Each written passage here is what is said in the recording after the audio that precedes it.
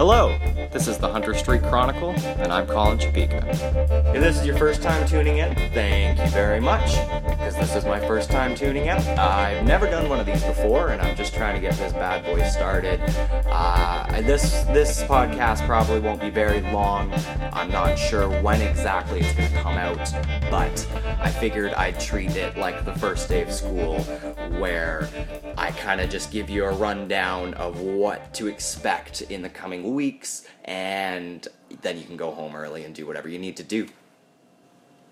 I was born in Peterborough in October of 1996, and I've been here pretty much ever since. I went through about a teenage life crisis about a year and a half ago, and I decided that this town wasn't for me, so I packed my bags and I applied to the Fairmont Chateau Whistler in Vancouver, or BC I should say, and I shoveled myself out there, and now I'm back. It didn't take me long. I was only there for about 3 months. Really, it's about 2 months, because February isn't really a full month.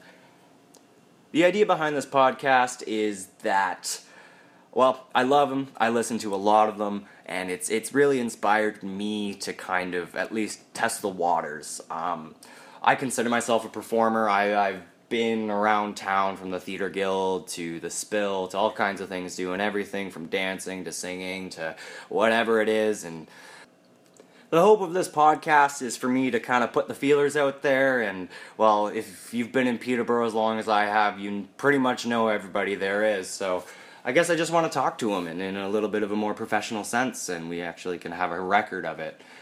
Peterborough is a really, really cool place. It's full of creative, beautiful, talented people who always seem to be able to make their mark on the map. However, since Peterborough is so full of these kinds of people, the map is pretty much already covered.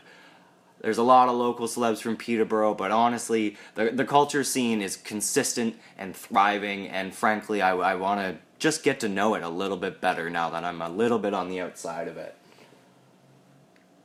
I love this city, I love this town. I've tried to be an active member of the arts and culture community for as long as I've been aware of it. Having gone to PCBS, that really did make a difference. I was there for a year, or 2 years I should say, before it was closed down, and then I went to Thomas A. Stewart, which is also a phenomenal place for getting to know super cool creative people. I also went to Crestwood for a semester to take the film course there, and I'm currently studying at Trent University. I'm taking a philosophy course. And that might bleed a little bit into here, but oh well. The hope of the show is to at least put my thoughts and feelings and interpretations of other people's thoughts and feelings into the void. I mean, it seems to be this digital revolution thing. It's hard to be successful in only doing one thing, so I figured I might as well create a platform in which I can feel comfortable expressing my own creativity and bringing other people on to kind of build this little community of voices, I guess. Before I get into the next segment, listen to me, segment, anyway, I just want to throw out just a general disclaimer that I know nothing about anything, but I do know a lot about what people think they know about things, so if I ever, at some point, and it's damn bound to happen, probably within the next 10 minutes, to happen to say something that rubs you the wrong way, or comes off as disgustingly inappropriate, feel free to let me know. If you're just there to give me shit, well, you don't have to listen to this, so that's your own fucking fault. But anyway, yeah, the next, you'll see what I mean. I'm a words person. I really like words, so we're probably going to do like a word of the week kind of thing. I do have one lined up for this week, and it's a bit of a heavy term considering everything that's gone on. The word's terrorist, and I just did a quick Google search to see what that's all about in terms of its history, and Google told me its definition is a person who uses terror in pursuit of political gains. It was first used around the 18th century and during the French Revolutions. The Jacobins, I hope I'm pronouncing that right, the Jacobins, during the French Revolution, they were a driving force for the left wing. They pretty much ran the radical idea of removing the king and creating a republic which was run by the people versus a family that was handpicked by God way back in the day. And the word terrorist was first used to describe them, it seems, by the government or the king or the monarchy who was in power. It seems that the word was used accurately in this sense, as once the Jacobins got into power, they pretty much... well, it's in the history textbooks. It's called the Reign of Terror, where they pretty much executed and eliminated any threat to their ideal, and that meant kings and queens and even former allies, kind of Joseph Stalin-like. They got a little paranoid and started killing everybody off, which ultimately was their downfall. The term originally was used to describe those who oppose authority, and I guess it's interesting to consider the context it was used in. It was used by the people in power to, I guess, alienate those who weren't, and it was used before the Jacobins got into power. It was used to describe them because they were seen as radical and almost dogmatic, and ended up, once they did gain power, violent. But it is interesting to begin to consider that even at the first usage, this word was used to alienate and discriminate against those who didn't agree with the current structure of power, which I think is something that we could all relate to in the present day. I mean, as it stands, I looked it up, and there is no universally accepted definition for the word terrorist, which leaves a lot of room for ambiguity. And I'm sure if you were born in the United States or Canada, you definitely are familiar with what I'm talking about. This term has become synonymous with war and the United States government and everything that has gone on in the past 15 years. The war on terror has become something that we don't even think twice about. And I think that's something I want to stop and think twice about. The idea is, it seems to be a subjective term. It seems to be used by... the label can be thrown on someone, and then it's only gonna stick if the majority of people see that person negatively. So the idea is, you use the word terrorist to describe an enemy, and therefore, if the majority of people agree with you that that person is an enemy, then they're a terrorist. However, if you're the only person calling them a terrorist, you might be the terrorist, which is interesting. It's kind of a circular definition. The U.S. Defense Department defines a terrorist act as unlawful use of force and violence against persons or property to coerce the civilian population into the furtherance of political or social objectives. And to just sum that up, I'm sure we all know, it's just doing anything scary, radical, or violent to inspire fear into a population in order to kind of get what you want out there, noticed, and maybe accepted. Unfortunately, when we hear the word terrorist attack, I mean, first thing I think of, I know, is 9/11. Obviously, that was the first big one, and, well, not the first, I can't call it the first big one because I'm too young to know anything, but it was the first one that popped up on my radar, and I think a lot of our radars as well.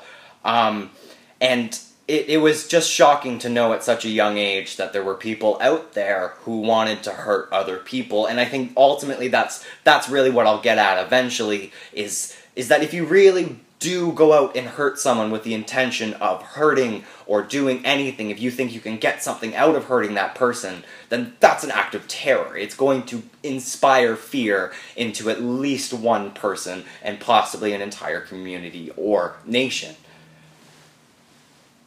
Why are we talking about this word? Well, frankly, I just think it shouldn't be used anymore. We really don't use it appropriately, and we use it when we want to get something out of it.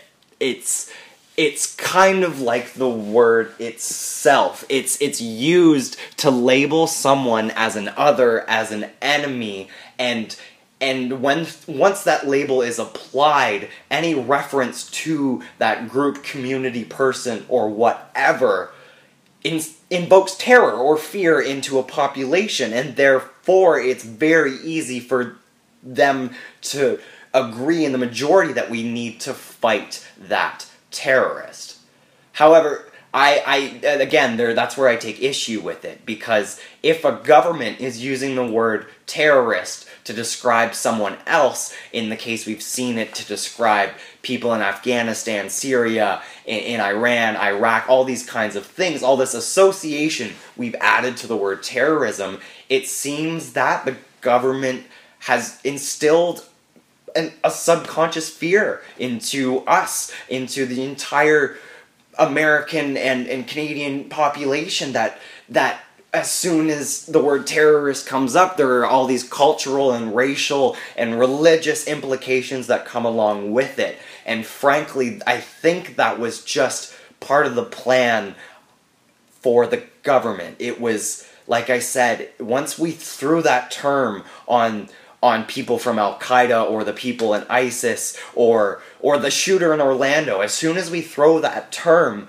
onto someone, we begin to force our minds to make that group, person, ideal, whatever, the other, to alienate ourselves from them. And in order to do that, we can't just be scared of them. We have to find what's different, and unfortunately, we're really damn good at that. And that results in xenophobia and people automatically assuming that if you are a part of a certain religious organization, that you have a certain set of beliefs. And frankly, it's a very just divisive word. And honestly, if we're really going to start using it appropriately, then maybe we should start calling the right people terrorists. By the word's own definition, and by the U.S. Department of Defense's own definition, I would argue that the United States government is a terrorist organization. We look at... I hate it. Michael Brown, when he died, there was an obvious lack of sympathy, empathy, and support from the government, and there was obviously something that had gone very, very wrong, and a community was shattered and terrified of the very force that was supposed to protect them. And instead of reaching out to that community, and instead of engaging them as human beings, which is all that they deserve, the police force decided to declare a state of emergency and initiate martial law. So there was a curfew. Police could make arrests at any point they wanted. It's terrifying. Could you imagine being in a community that has just been rocked by violence, violence that was completely inappropriate and unjustified, and then you're told there's nothing you can do about it? You have to stay at home. You can't protest. You can't voice your concerns against the government for what they've done and for their blatant discrimination against people of color. And for me, that's terrifying. And I wasn't there, and I'm a white guy, and I have nothing to complain about. It turns out the police force involved in the Michael Brown shooting, they were investigated, and it turns out they were racial profiling for a very long time, which, if you know a little bit about anything about human rights, that's extremely, in the States, unconstitutional. So the United States government, in the form of the police, were violating the United States citizens' constitutional rights in an attempt to pursue a social or political objective. And for them, that was to stop people from protesting and to stop people from rioting against the police force. And frankly, by their own definition, that is an act of terrorism. The other one that I spent a lot of time researching but was before my time was the Waco, Texas incident, which is a big gray area for a lot of people. The idea, as I know it, there was, I hate to say cult, but a branch of a community who had decided to create their own compound and wanted to be considered a separate entity from the United States. And before that was even seriously considered as an option, federal agents armed with an incredible amount of weaponry held themselves up outside their compound, and there's a bunch of really good documentaries on YouTube about what really went down. The government story is that they were fired on by the Branch Davidians, and then they moved into an assault. But from footage I've seen and from my own conclusions that I'm willing to draw underneath my tinfoil hat, the United States government was the first to attack. Now, this was a compound that, yes, they were armed in the compound, and yes, they did have a lot of dangerous equipment there for their own protection instilled by their constitutional rights. However, the scary part is that not long after the gunfire and the shootouts started, the compound, which was full of men and women and children, burned down. And I think that the government blames it on the people inside, that they were trying to hide evidence or that kind of thing, but there is a surprising amount of evidence that shows the fire was started by federal agents. Which, ultimately, put yourselves in their shoes, is an act of blatant terrorism. Why wasn't this branch of a religious community or a cultural or a social community not allowed to be considered a separate thing from the big power that was the United States government? Why was the government so quick to move in and make sure that they were not able to gain any respect or reputation as a peaceful group of people who wanted nothing more to live by their own rules? Which, I mean, I think that's the whole point of the United States. I don't really know American history that well, but I think the idea is it's the rule of the people or some bullshit like that. But anyway, the Waco, Texas incident just reminds me of unfortunately here in Canada, the terrible atrocities that were committed against the indigenous population when European settlers first got here. It's becoming very, very, very clear that even now, white Canadian settlers have had a clear agenda of assimilating indigenous culture into European culture, which in the States resulted in genocide, and here in Canada as well as brutal cultural assimilation in the form of residential schools, a pass system, and multiple other facets of disgusting, illegal, and unlawful behavior by the Canadian government. It's unfortunate to consider the fact that maybe all of us here in Canada can't really call anyone else a terrorist, considering the fact that our ancestors, our family, we are directly responsible for their actions, were completely hell-bent on a reign of terror towards the indigenous people in an effort to promote an ethnocentric white Canada. And I think that's a very clear example of the government turning into the biggest terror organization possible. And I think we need to call them out on it. I think we need to stop using the word terrorist or terrorist act or terrorism to describe isolated incidents that happen, that affect all of us, that affect the entire country. Things like the Orlando shooting, things like that. The term terrorist attack, it seems to just take away from the true issue, which is there was one extremely fucking awful person who decided to do an extremely awful thing against a community of extremely wonderful people. And I think it's not fair to give him as much credit as calling it as a terrorist attack. Let's call it a shitty, hateful hate crime. And that's what that was. So, when we use this word terrorist, when we use the word terrorism, I think from now on we should really only use it to describe the actions of our government that we do not agree with. And for me right now, the United States, that's their role in Afghanistan in the drone strikes, which end up, there's a bunch of mixed numbers. Nobody really knows what the fuck is going on over there. But the idea is a lot of civilians are being killed in these unmanned drone strikes, and those are babies, those are schools, those are just young, innocent people who have no part to play in this international game of fucking poker. And that's where we need to use the word terrorist. We need to turn it around. We need to take it back. And we need to be able to have that power to alienate the people who have done nothing but alienate us. Well, we're pretty much done, I guess, for the first one.